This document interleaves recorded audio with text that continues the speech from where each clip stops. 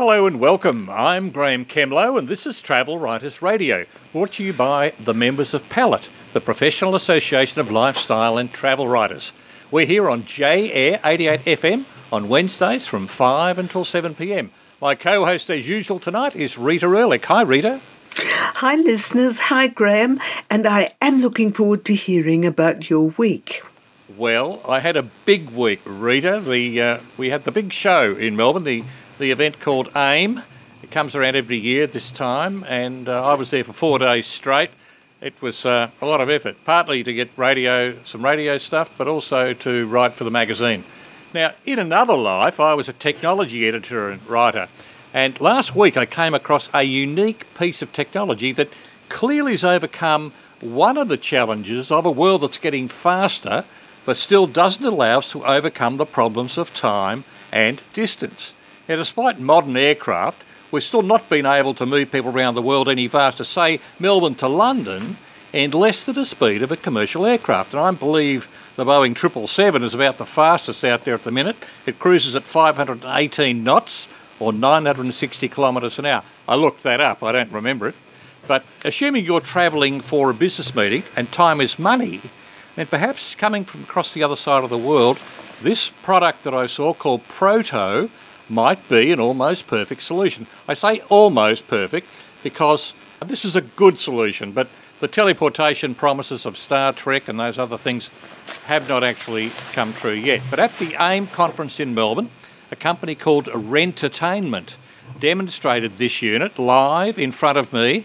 It's an American-developed system that looks like a 2-metre tall white phone box with a glass front.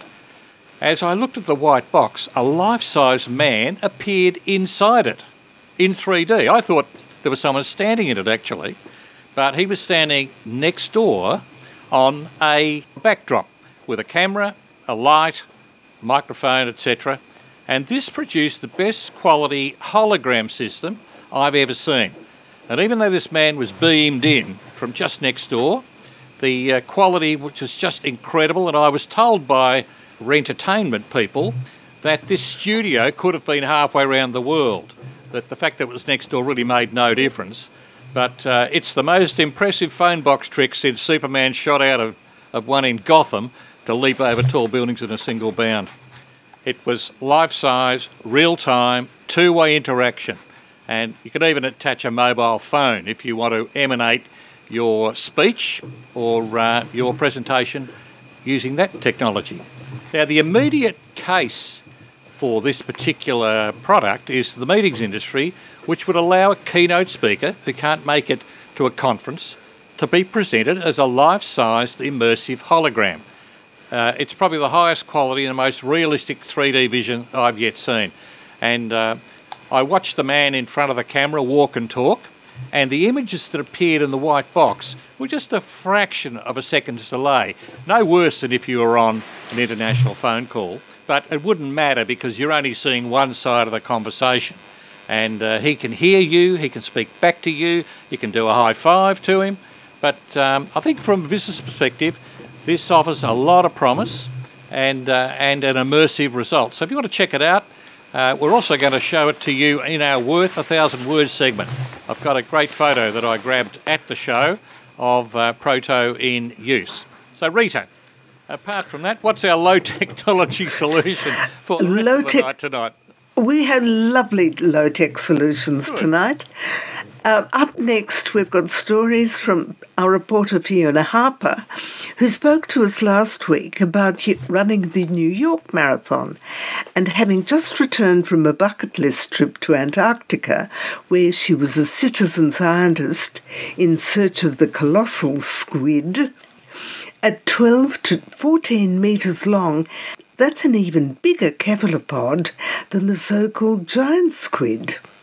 Fiona had a wonderful time, but she's now got a new item on her list. She tells Graeme Kemlo she wants to run in the Antarctic Marathon. Who knew there was such a thing? Sydney-based reporter Helen Hayes finds a cruise line passenger who's on his 5th round-the-world cruise with Holland America Line. Helen found Aussie Greg Howard on a shore excursion in Sydney. and asked him what he enjoys most about running off to sea for months at a time. One of the benefits, he says, is you only have to unpack once. I've got friends who do a lot of cruising and say much the same thing. Now, Belinda Jackson's based here in Melbourne, but she clearly has a soft spot for Ireland, where she lived and worked for a period, and which she visited last year. The team from Visit Ireland were in town this week, and Belinda spent time with Fionnuala McDermott of EPIC, the Irish Immigration Museum in Dublin.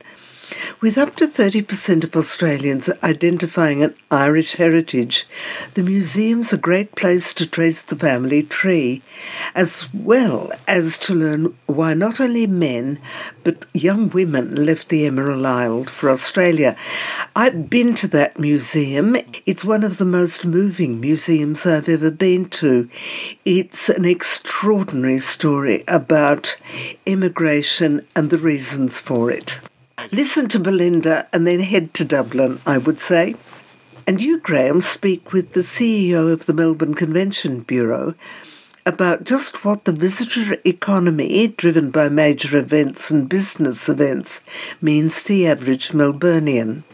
And you, Rita, we're waxing here, had an interesting chat at Sovereign Hill to the CEO of the Museum of the 1850s Gold Era, and also to the CEO of the in-house catering team, Peter Rowland, about how you provide historically accurate heritage food in contemporary setting and also cater for a culturally diverse range of customers.